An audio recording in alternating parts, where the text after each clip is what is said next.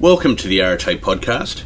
My name is Richard Triggs, and today's guest is Paige Maxson, CEO of Australia Pacific LNG and Non-Executive Director with the Queensland Symphony Orchestra.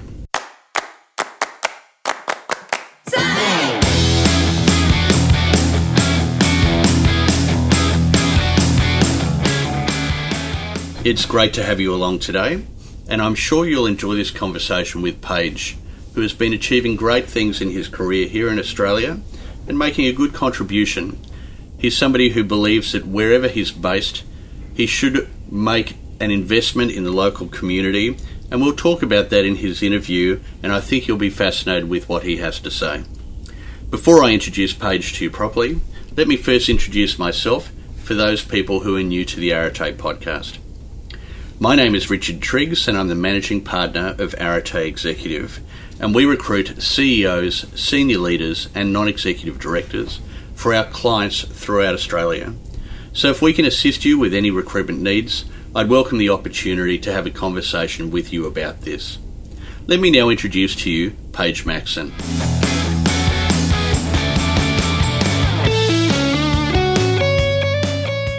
Paige Maxson was born in Oklahoma in the United States of America. After graduating with a Bachelor of Science in Civil Engineering and a Master's of Business Administration, he worked in his own consultancy for a number of years before joining ConocoPhillips in 1988. In the time that he's worked with that organisation, he's worked throughout the world in Houston, Norway, Indonesia, West Texas, and Libya. He has been based here in Australia as the CEO of Australia Pacific LNG since 2010. Paige is also on the board of the Queensland Symphony Orchestra and a director at the American Chamber of Commerce in Australia, as well as being chairman of the Business Advisory Council at the Ipswich North Precinct. Sit back and enjoy this conversation with Paige Maxson. Well, Paige, welcome to the Arete podcast. It's great to have you along here, as we were just discussing, 5 weeks out from Christmas after a pretty big year. Certainly for me, I imagine it's been a big year for you too. Thanks, Richard. Yes, it has been a very busy year. So in my current role as CEO of Australia Pacific LNG, this has really been a transition year as we've come off of a 5+ year building phase and going into steady state operations out there. Right. And so you're the CEO of an organisation which is essentially a joint venture between a number of parties. Why don't you tell us a little bit about that? Yeah, it's a little bit complex structure. So Australia Pacific LNG is actually an incorporated joint venture between 3 shareholders.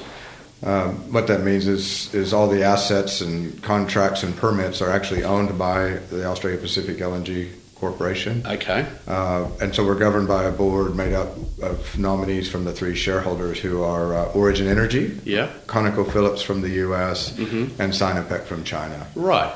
And the fact that it's an incorporated JV, does that have a certain life to it, or is that a perpetual relationship? So it's a perpetual entity, just like any other corporate entity. Now we're focused on development of natural gas in Queensland. Right. At the moment, so that may not quite have the same length of life as a more multifaceted organization. Right. But it's certainly looking at a 30 or 40 year horizon anyway, and no telling where it may go along the way in that. Okay. And there's obviously some advantages to having it as an incorporated structure versus a non-incorporated. Yes, there were. So it all has to do with how to hold those assets and how to set up a fairly large business here in the country and how to finance it and capitalize it as well. And you came into that role through ConocoPhillips versus the other 2 organisations. Yeah, that's correct. Right. And so I imagine in some respects having 3 bosses must be an interesting dynamic. Yes, joint venture worlds are very interesting, and this is my 3rd or 4th one. I'd have to think back, but yes, it is different because when you sit in the middle, you do work for everybody. Yeah.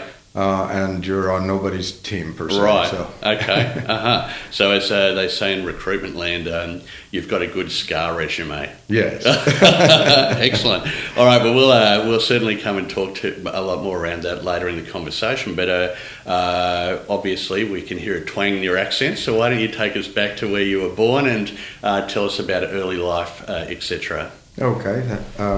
So I grew up in Oklahoma, yeah. in the central U.S., in what would be a relatively small town over there, or middle-sized, about 30,000 people. Okay. We lived about 9 or 10 miles outside of town on a small property, on a fairly nice-sized river. But my father worked in town, actually for Conoco, which is one of the predecessors of ConocoPhillips. Yeah. As a research engineer. Right. I'm one of 5 kids, and mother stayed home, and growing up in the 60s, things were relatively tight, as you probably, I think for most people, demographics have changed. There weren't that many affluent upper middle class back then. Yeah. Which meant that we raised a lot of our own food and did a lot of things like that. Okay. So what number out of 5 were you? So I'm number 4. Number 4. Yeah. And older brothers or sisters, or? Yeah, I have 2 brothers and 2 sisters, and so oldest was a girl and youngest a girl. Right. Okay. And as the saying goes, the apple doesn't fall far from the tree. Certainly, in relation to you working for the firm that your father worked for. What about your other brothers and sisters? Well, quite varied. We're the only ones that, my wife and I, took off overseas. Right. The others have all stayed closer to home, Kansas, Oklahoma, and Texas. Okay. Following a variety of careers. So. Right. Okay. And so on the property, it wasn't, a major scale farm, but you did a lot of your own, food for home, etc. Yeah. But so we would have raised in one way or another. The majority of what you would think of as fresh food. So right. We had a milk cow. We milked. Okay. We would have slaughtered beef, and we had chickens and eggs and fairly large vegetable gardens. Right. And then we had a river nearby, so we had quite a lot of fish out of there. Oh, is that right? Yeah. Fantastic. So you had lots of chores when you were young then? Yes, absolutely. And being number 4, I imagine that you got lumped with a lot of the ones the others didn't want to do. Yeah, no, not so bad, because, as life progresses, my older brothers would have had to milk the cow all the way till they left home. Right. I only had to do it a few years before Dad decided it was cheaper to get the milk at the supermarket. Yeah, right, so, okay. Yeah. And so you did your schooling locally? So I have a Bachelor of Science from Oklahoma State University, which is not too far away. But I have a Master's of Business from the University of Texas down in Austin. So. Okay. And so at what sort of age were you when you started to think, I'd like to go and follow in my father's footsteps? Well, actually, a fair bit later. When I finished my engineering degree, Conoco recruited at that campus, and they said they'd like to talk with me, and I actually told them that they were about the last company that I would ever want to work for. Right. So, and it was quite some years later, actually, when I was 28, so 6-7 years later, that I phoned them up and said, I don't know if you might still want to talk to me or not. Right. And remember me, and they said, well, yeah, actually we do. Right. We're interested in having a chat. So. Okay. And was the lack of desire to work for them purely because Dad's there, so I don't want to be there, or were there other factors? Oh, look, I grew up in a fairly small town. They were the major employer, so having watched all that, not just my father's experience, but other experience. Okay. It was a technical part of the organization, and one thing I would say is technical folks don't always make the best managers or leaders, and so I didn't necessarily like what I saw about the way they were. Right. And at that point in life, I really thought I wanted to pursue an entrepreneurial career. Okay, sure. So just stepping back a little bit, so finished high school, went to university, did your engineering degree, and then pretty much immediately went into your MBA. Yes. Right. Where, and there's lots of different schools of thoughts around MBAs and, their relevance and practicality and so on.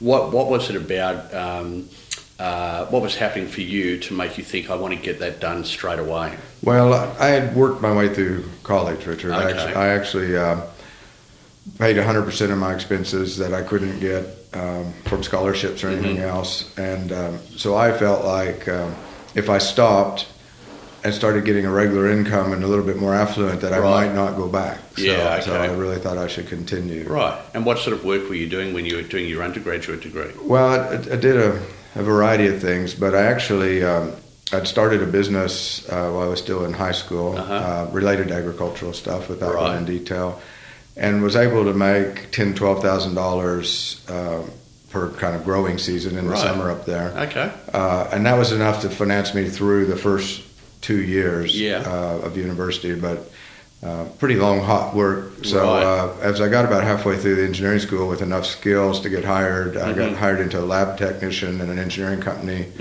at a reasonable wage. And so for the next 2 years, worked for this company, a small engineering company. Right. And at the same time, you've got this entrepreneurial spirit. How did you satisfy that? Or did you decide at some point, actually, I want to follow a more corporate career progression? Well, so I did eventually decide that. Had done a couple of other things as I went through graduate school and so on. And then coming out of that, actually formed a business with one of my former professors at the University of Texas. Okay. And we did that for about 3 years in a consulting arm. Right. And did reasonably well, but one of the things your listeners will be familiar with here in America, healthcare is an issue. So we don't have public healthcare. And of course, when you have your own small consulting firm, there's no such thing as paid vacation, etc. I know all about that too. And when I was 26, 27, we had our first child, only child actually, son. Had built a house, a mortgage, savings and loan crisis happened, and working quite hard, but I started thinking, not sure where this is going to go. Right. And one of the things that changed over that time, honestly, was our consulting company worked with some fairly successful mid-range companies, but also with quite a number of startups. And so I saw the ones that were successful and the ones that worked really hard and weren't, and then the failures. Right. And I started to understand the probabilities around it, and thought, well, all these things coupled together, the corporate world might not be so bad, probably not quite the same reward scenario, whether financially or otherwise, but a much safer bet. Right. And so that made me reconsider thinking back. And it was really a turning point when I started thinking, if my son got really ill and I couldn't afford for the treatment because I didn't have the health coverage, and so that was a significant driver in it amongst everything. Okay. And just as a bit of an aside to the conversation, you have an entrepreneurial orientation, but you've gone into an organisation, followed a corporate career path, and there's this concept of the intrapreneur, which is an entrepreneur working within a corporate framework. Do you think that your career has been able to satisfy that entrepreneurial element that you have? Large parts of it, I would say. So one of the things I mentioned earlier, I didn't think I'd want to work for Conoco because the side of it I saw in the research arm. I have to say it's been a great career. And one of the things I learned coming in there is you've got to follow the rules, but you can actually have about as much authority as you're willing to own the risk of and own the accountability for. And the company will do that. They notice who is willing to step out and do that. Yeah. And again, as long as you're following the process and the rules, there's room to do that. So I think from that side, it didn't end up feeling bureaucratic or constrained in any regard. But you do have a lot more help. In the entrepreneurial world, of course, you have bankers and investors and regulators, and so you never escape the help. No, that's right. But it's probably the higher degree of consultation in the big corporate world sometimes is maybe a bit wearing. And you've been with the firm for almost 30 years. Yeah, almost. Yeah. So the culture you referred to of supporting people who, to use an Australian expression, are prepared to have a go, do you think that that's something that's fairly unique to ConocoPhillips, or is that your experience more broadly? Well, I would say it's probably true in more places. I mean, one of the things I've come to believe over the years is that there's no rose gardens and there's no sewage ponds. Right. All the companies are not that dissimilar, Right. and so a lot of folks think of changing companies to make things better, and I would say that you change companies for opportunities or for other reasons. But if you think it's going to be a whole lot different or better, you're probably a bit misled on that. And so you go to ConocoPhillips. You say, "Look, will you have me?" They obviously said yes. So how did your career unfold from there? So one thing I would say is, it is different. In the big companies, and like ConocoPhillips, and certainly back then, most people joined straight out of university, went sort of through their development programs, and that was who became the leadership. A little bit less common today because there's been so many mergers and different changes since then, and cycles in the industry. But I would say that the experience I had of having been out on our own and working in different companies actually served me very well going in there. In what respect? Well, let me put it this way: is you could be working 80% as hard as you did on your own, and inside there it looks like you were just working all the time. So it is a little bit lower bar for the most part on average. But I don't want that to sound too harsh because there's a lot of people work very hard in there and going around. But that part of it, the other part of it, I had been presenting analysis to company owners and boards and bankers for a few years there before I came in, and so I'd had a lot of practice at communication and synthesis and standing up in front of folks, and probably more than I would have gotten internally at that stage as well. And how do you think culturally within the business you're coming into the organisation, as you say, in your late 20s, and there are people who at that age would have been in the organisation for a number of years.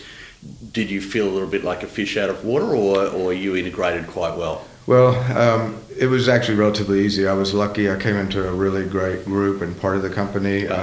It was in Houston, Texas, in the headquarters, but it was part of the international division, which is where I spent almost all my career. I'd actually spent 2 full days interviewing, and one was a different division, and that other division's day didn't go that well. And it was basically folks my own age or slightly older asking me who did I think I was, that I could just walk in there after they'd been through all those programs. Whereas the other group that I did join, they were excited about their jobs, and they spent the day telling me what a wonderful place it'd be and how much I'd like it if I came there. And it was all from day one very welcoming. Fantastic. And so what was the role that you originally stepped into? So I went in as a what they called an economist, but basically an investment analyst. So as we were looking at investments around the world, I would take all the numbers and crunch sort of the economic analysis of it, and then present that along with whoever the business leader was for that piece of it up the line to see about approval for. And were they acquisitions, or were they greenfield developments? So they were mostly greenfield, but there were a few acquisitions as well. But most of the time we're looking at doing new developments in different parts of the world. Right. And for those people who are unfamiliar with ConocoPhillips as a business, talk about the kind of developments that they were doing. Well, so at that time, they were everything from refining and retail to upstream oil and gas, and most of what I was doing was upstream stuff, not entirely exclusively. And generally, since it was internationally, most of it was either offshore or in the Arctic, et cetera. That's one of the things the industry has changed dramatically in the last 10 years. For most of my career, we were having to push the frontiers to find the remaining oil and gas.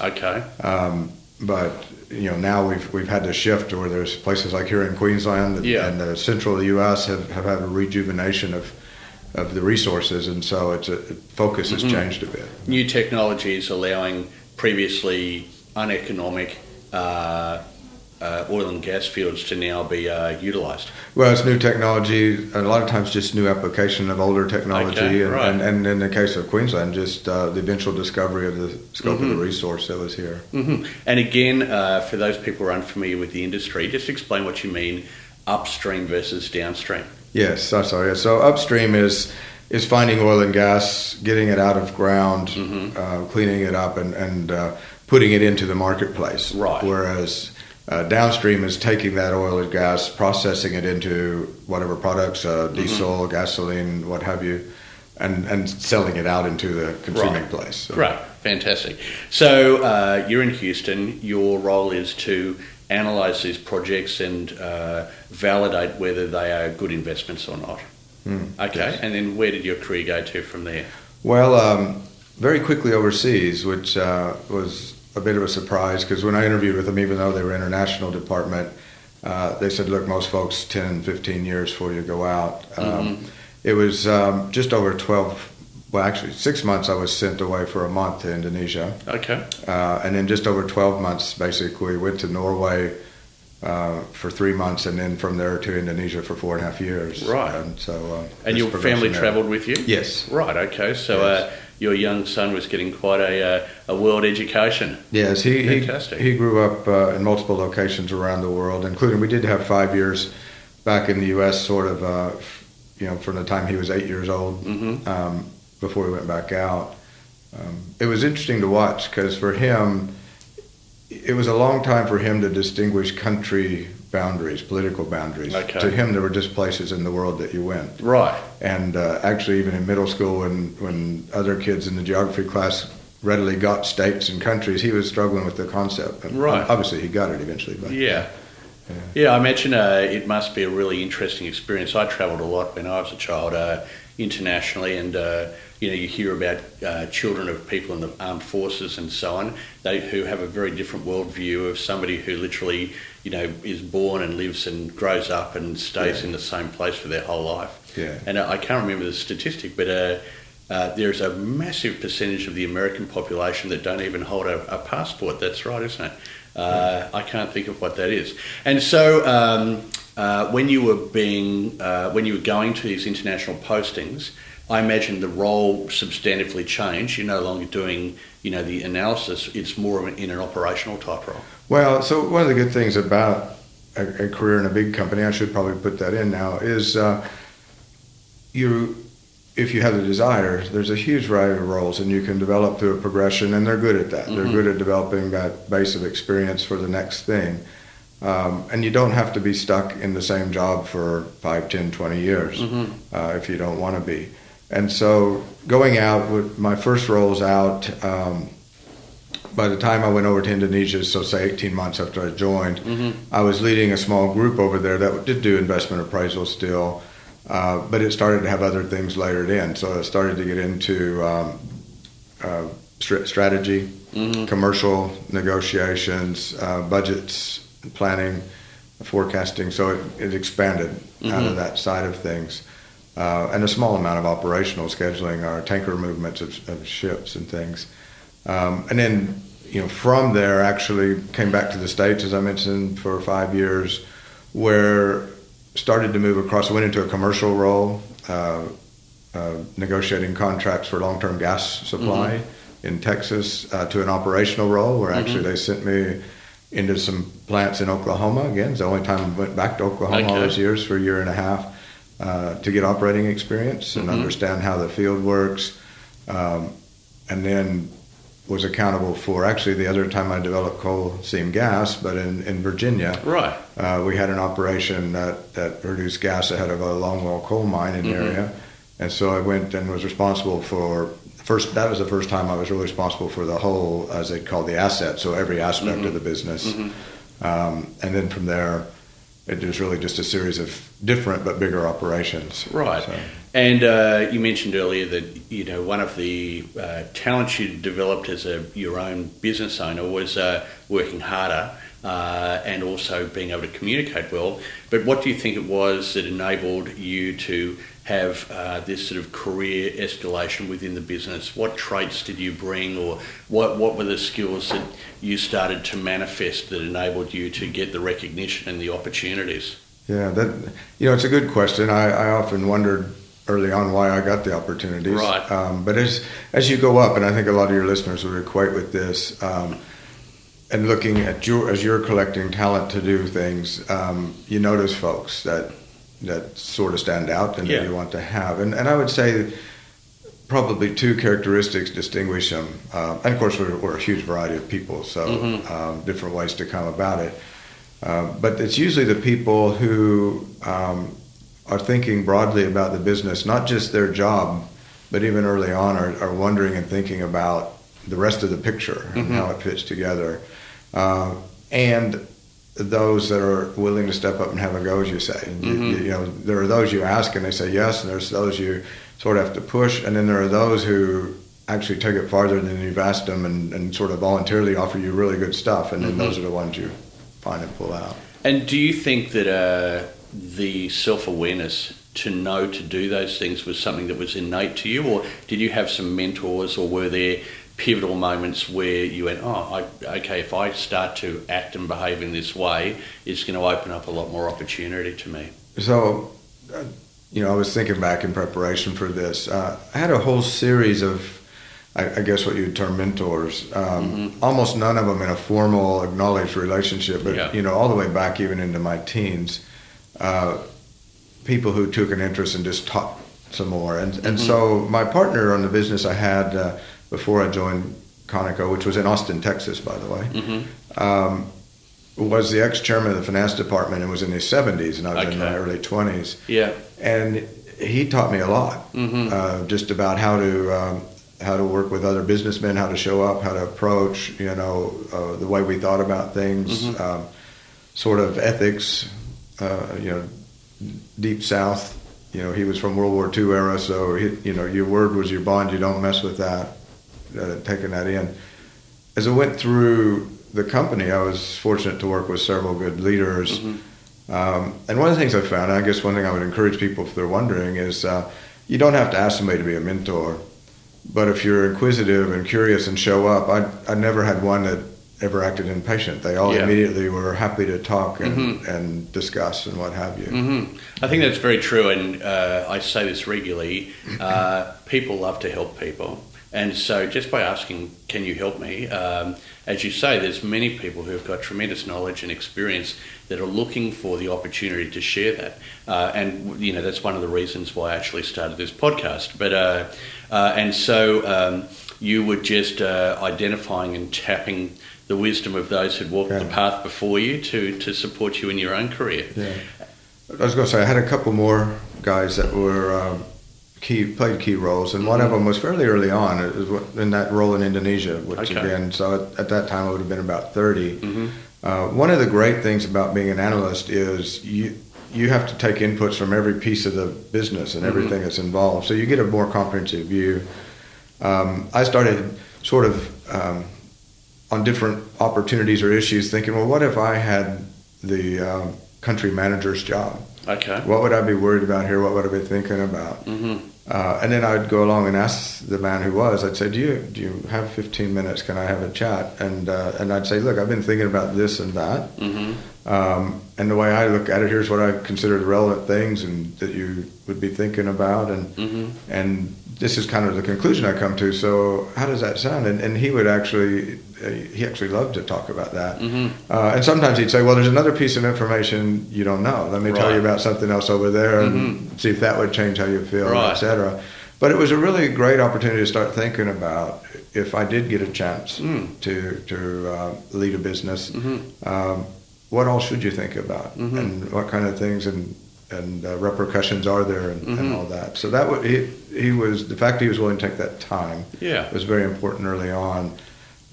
And then later, when I was leading my first really big business, so in the North Sea in Aberdeen, Scotland, sort of 1,200 people kind of scope, had a really good mentor, a gentleman there who was towards the end of his career, that was a very large business overall, North Sea business, he ran that.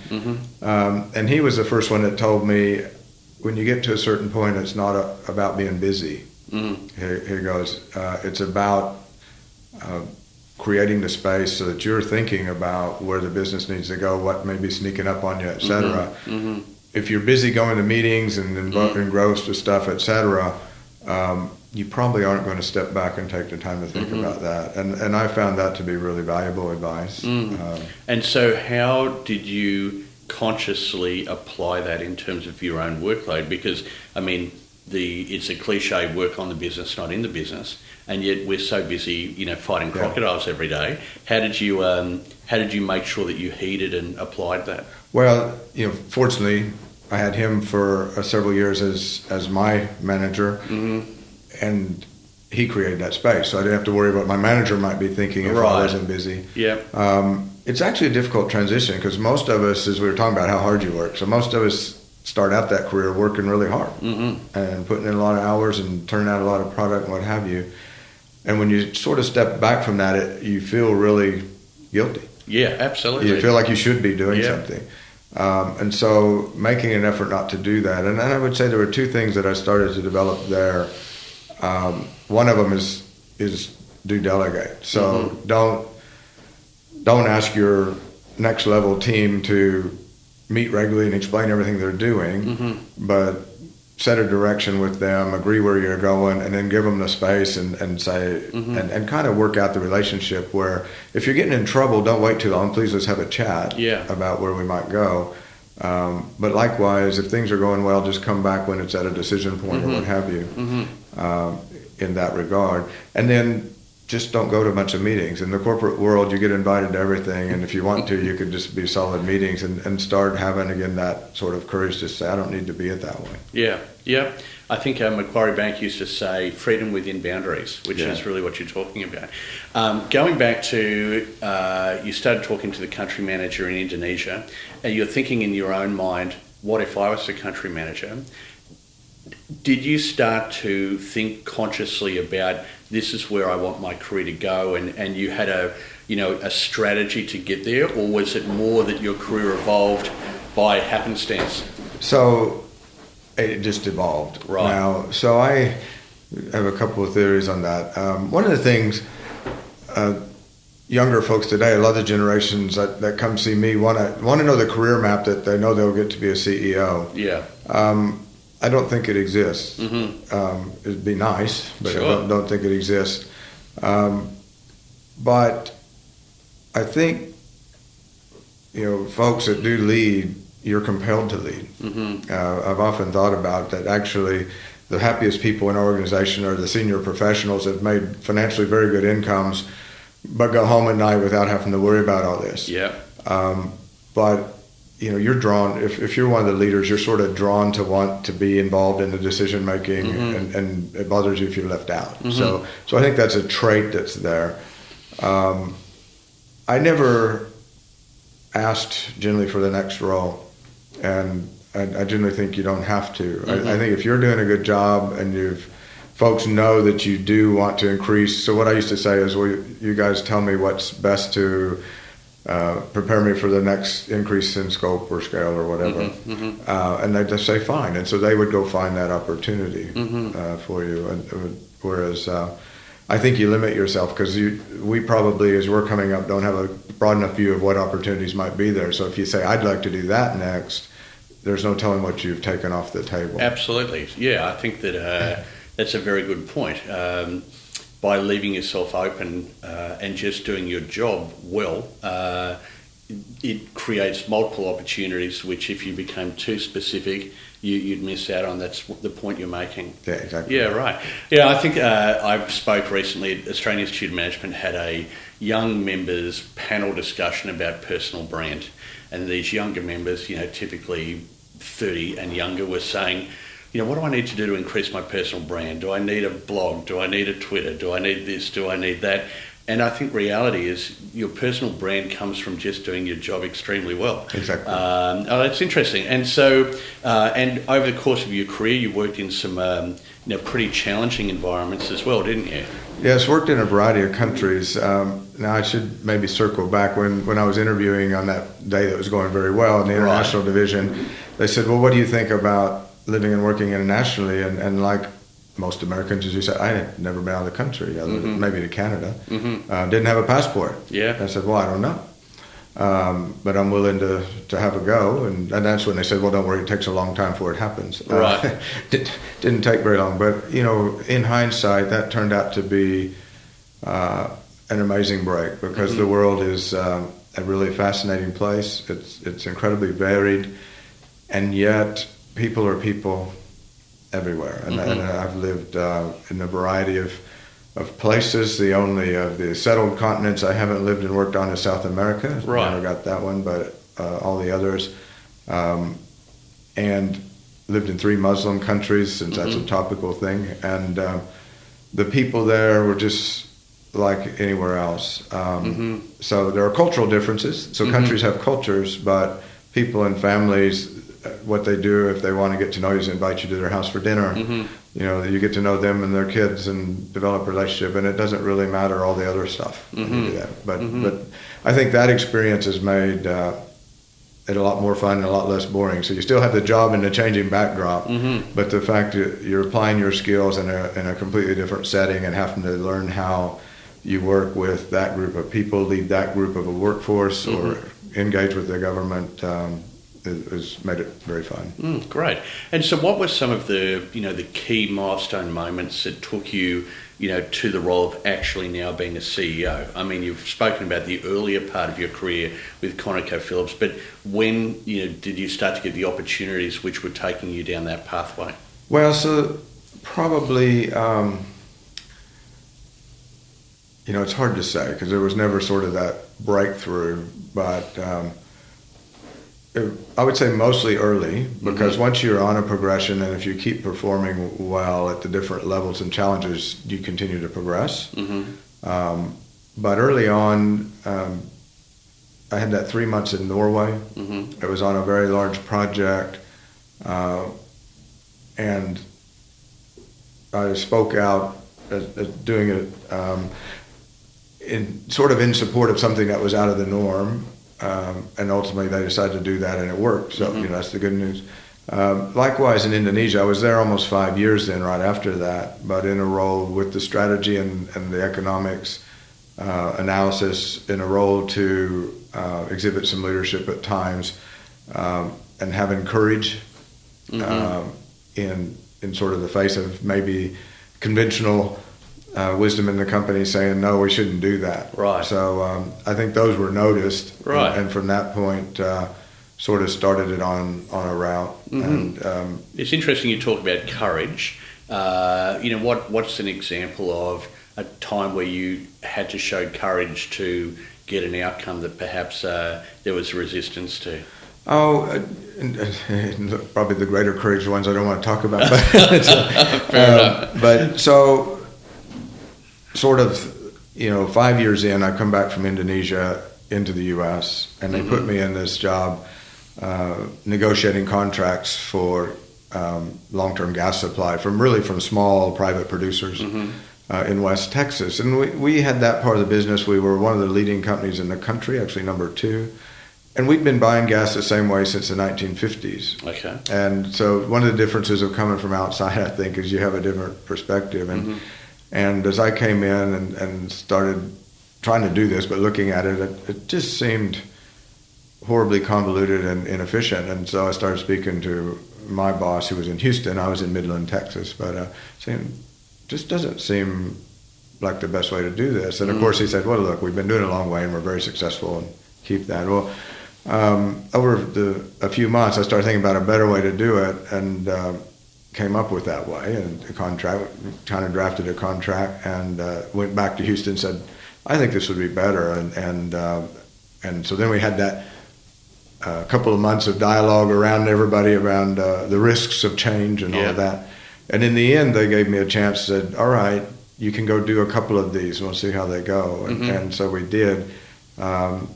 And then a couple of years later, they changed it to the standard across the company. But so that, I think being willing to stand there when everybody else is going, no, that's not a good idea. Fantastic. Yeah. Let's fast forward to you arriving in Australia in 2010. That was when you took on your current role, correct?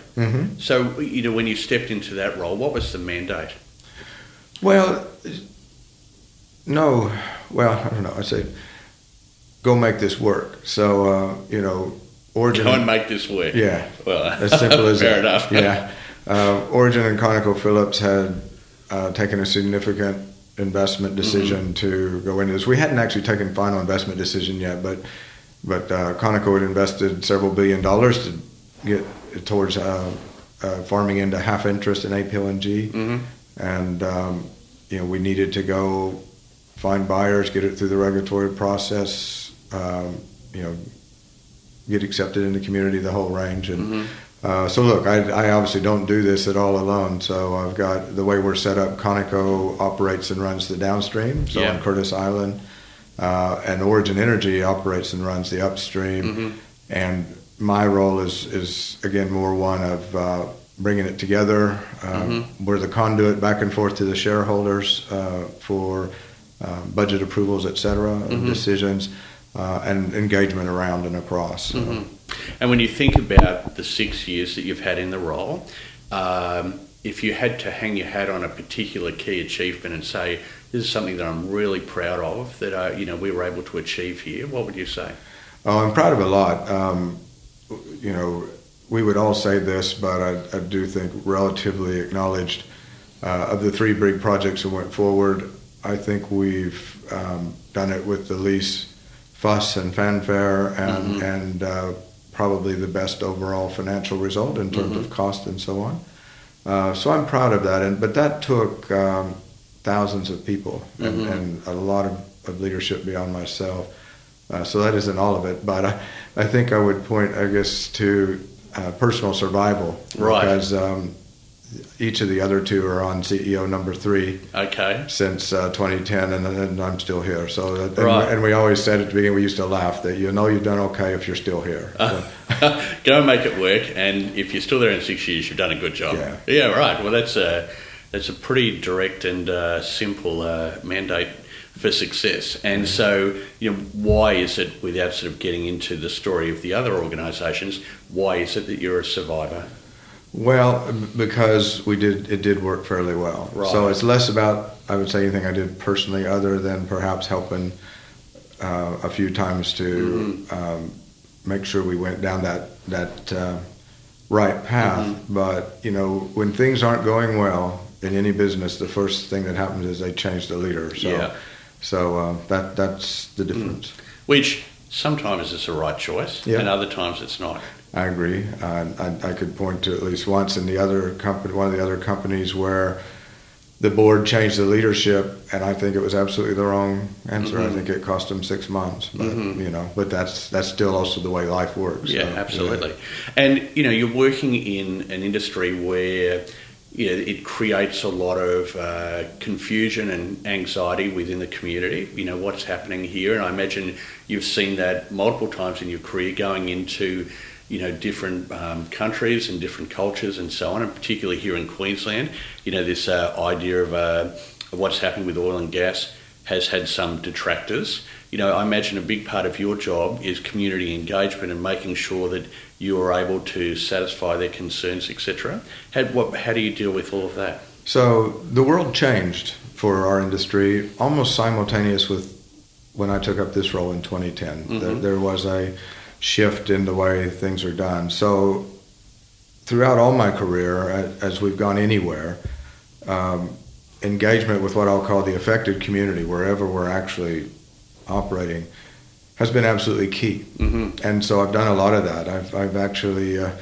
sat on the ground out in the middle of Sahara at 50 degrees Celsius afternoon and had dinner with the town council. And you go and you do that. And I grew up in Oklahoma. It's oil and gas country, and it's part of the community, and people have always done that. To think that you could go out somewhere and just plop in the middle of folks and not actually become part of that community and engage them in what you do would be a bit misguided, to say the least.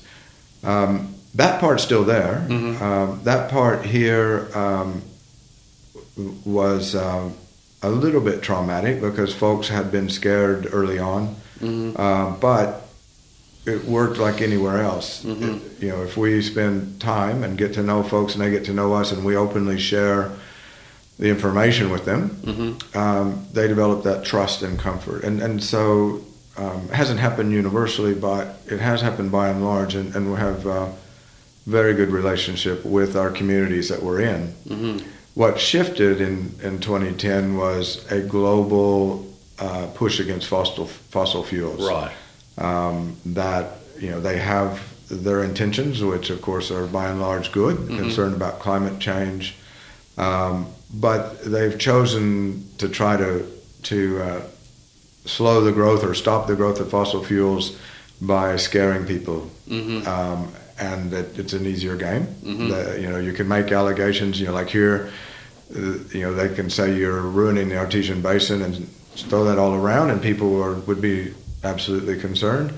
The answer that shows that we're not is a very long and boring and detailed scientific set of studies that have been done by various parties. Yeah, that's not so easy. So that part of the dialogue has been really different, I have to say, and we still struggle to figure out how to bring the comfort to the wider community that we bring to the local community, because if you're affected, you're willing to sit down. In fact, you want to sit down, and you're willing to spend however long it takes to understand it and be satisfied, whereas the wider community, it is about how do you do that quickly. And it's brought a whole different side into things. It used to be our industry almost never spoke publicly. As leaders, we didn't go out and get on the stage because we were better off just to do our job quietly and stay out of the limelight. Now you have to. So. Well, I suppose it's a little different to say the tobacco industry, who are, it'd be fair to say that there's no positive reason to smoke cigarettes.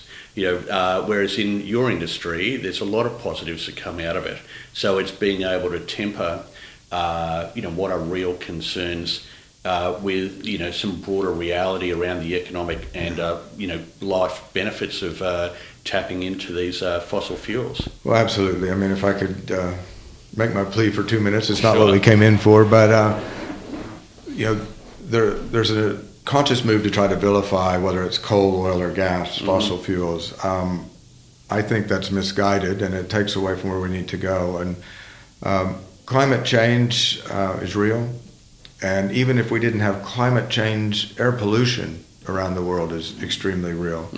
We need to do away with that, if you will. But the fights that try to deal with it in isolation by country, try to halt programs, and ignore the fact that 2.5 billion people in the world still cook with biomass, with animal dung or wood they gather, what have you, that 18,000 people a day die prematurely because of air pollution, are ignoring the fact that you can't just stop. And what we really need is a joined up conversation, serious conversation around how does the world work together, because we have one atmosphere, to keep economies going, to lift these people out of energy poverty, get them modern electricity, and transition to new sources of generation that are cleaner, and make it all work. And that gets lost in the fear-mongering.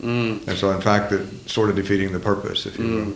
And taking a realistic viewpoint rather than being too pessimistic or too optimistic, do you think that you'll see that degree of change within your lifetime?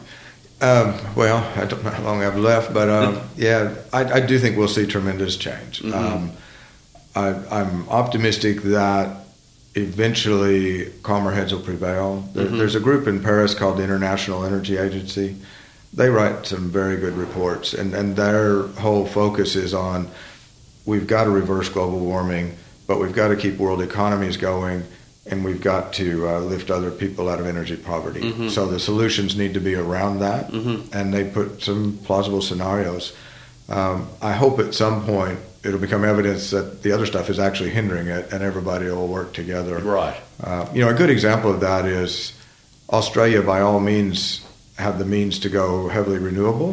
Both climate, environment, population density, everything lead to that.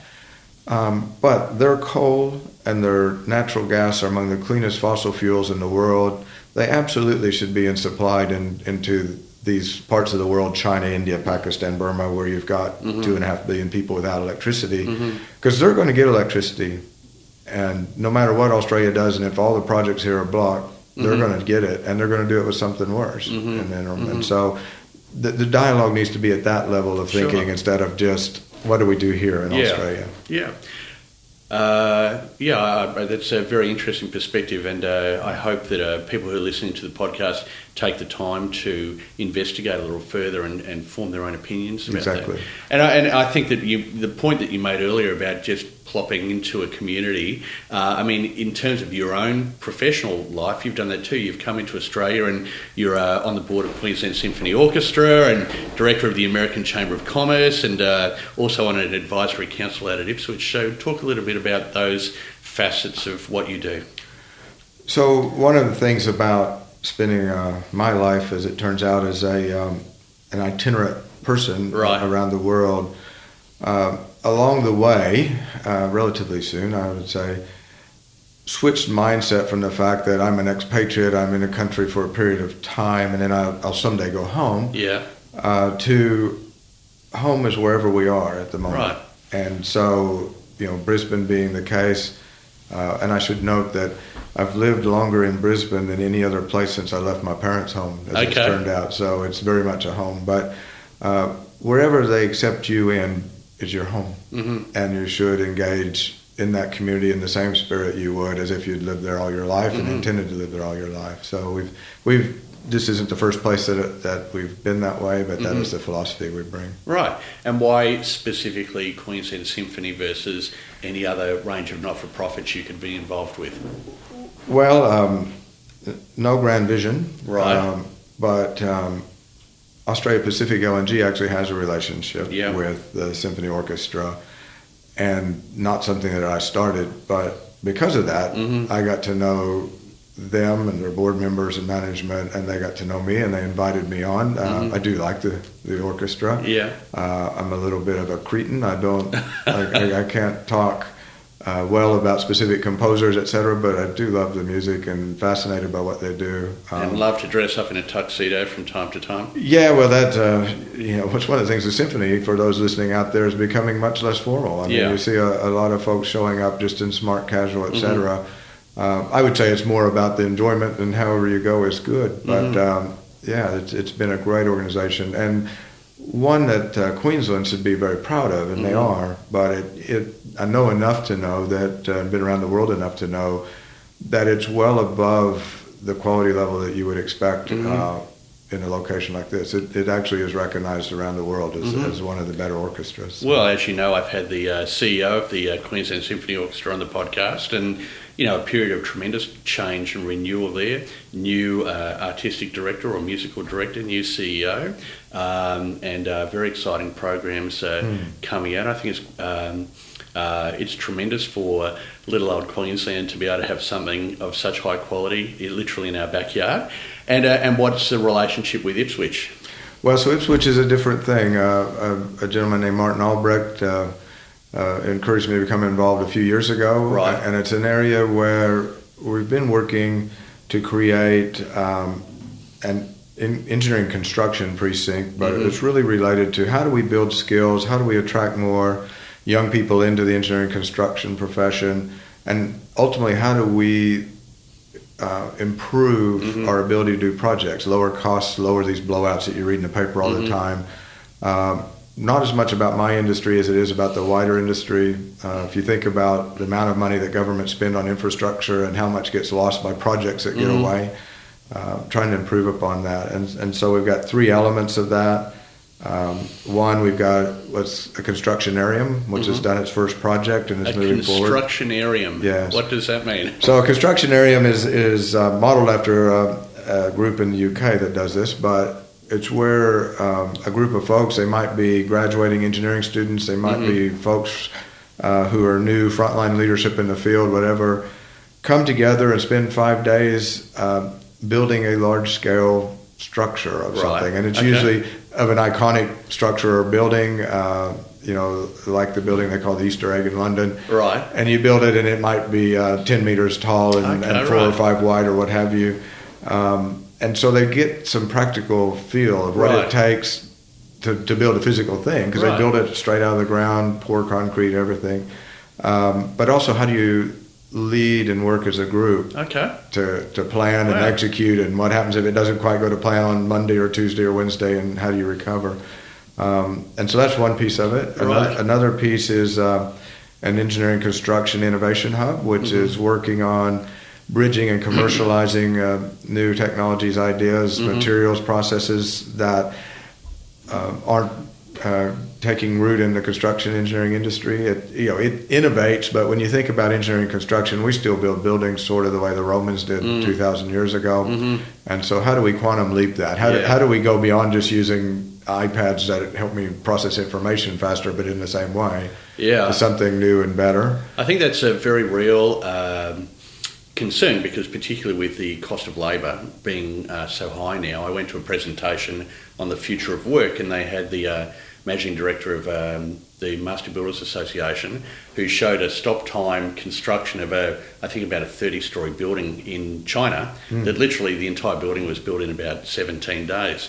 And as you say, there's all sorts of opportunities to do that, to have significant technological shifts in the way construction happens. Well, absolutely. And for Australia to be competitive, I often hear people get out and say you got to lower wages. One, I don't think that's the right way to go, and two, I'm not sure it's very possible. Most of us don't want our wages lowered. But what we do need to do is take dead time and inefficient time out, and there's a lot of room to do that. And through the work with Ipswich, have you had much to do with Paul Pasali? I have. Yeah. He's a sponsor of what we're doing as well. So the last leg of what we're doing is we hope to have a National Engineering Construction Museum. Okay. And all of this hopefully on the old Queensland Rail Yard iconic site there, along with the Transport Museum and an Energy Museum that they're planning. So. I've had Paul on the podcast as well, and he, for his age, has got the energy of an 18-year-old. He's quite an amazing man. Yeah, he is really good, and sort of an old-fashioned community leader. That's right. But he's been very good with us and working with us to champion this as well. Yeah, if people haven't listened to that interview, I highly encourage it. Started as a small business owner, restaurant owner, and now recognised one of the top mayors in the world. So, so 6 years in Brisbane. Where's next? So next for us, probably not too distant future, is actually going to retire. Okay. From ConocoPhillips. Everybody says you're too young to retire. Well, I don't intend to retire from life, but I intend to retire from this role. It's been 17 years since I lived in the U.S. Okay. So we're going to move back. We have a house on a lake outside of Austin, Texas, back where it all started, and so intend to move back there and get settled in, and then see what we do from there. Eat some good barbecue. Oh, there's plenty of that. Right. But probably shouldn't eat too much, or it might shorten that later in life. But. And Austin, Texas is a place that I'd love to go, because the music scene there is, one of the best in the world, isn't it? Yeah, it's a brilliant city, and it's it doesn't have what Brisbane has in terms of a nearby beautiful coastline. Right. But it has a lot of the other aspects of Brisbane. It has a river down through the middle of the city. Right. People sort of live as much outdoors and indoors, very outdoor oriented. Yeah. And a great music scene, high-tech scene. It's a high-tech center as well. So, yeah. Oh, that's excellent. So before we finish, my final question, before I let you get on with your day, we've talked a lot about work and, your career and so on, but what are the sort of things you like to do when you're not working to keep you happy and enthused with life? Oh, I think there's no shortage of things to do, but my wife and I are both avid golfers. Okay. Members of Brisbane Golf Club here, and so she's playing this morning. Right. While I'm still working, but we do love that. I love to sail. We've been lucky to spend a few sailing trips into Whitsundays, and I look forward to having time to do a bit more of that. And then, not surprising probably to most folks, we like to travel as well, and we've got friends all around the world, so we look forward to doing that. And then, of course, orchestra and theatre and all the great things like that. And your son must be a young adult now. He's 30. Right, so what's he up to? So he and his wife live in Edmond, Oklahoma. Okay. So after he grew up all around the world, he went back and married a small-town Oklahoma girl, and they've stayed there. And they have a new daughter that's about 4 months old back there. So I imagine that's part of the attraction of getting back there, is to be a good grandparent. Yeah, it is a part of the attraction to see the grandchildren more than once a year, Sure. twice a year. But I have to say he's been actually after me for 2 or 3 years. to come home or come back closer, because ever since he's moved away from home for the last 10 years, we've been overseas. So. Right. Well, Paige, I really appreciate you taking the time out of your day. It's been an excellent conversation, and have a fantastic afternoon. All right. Thanks, Richard.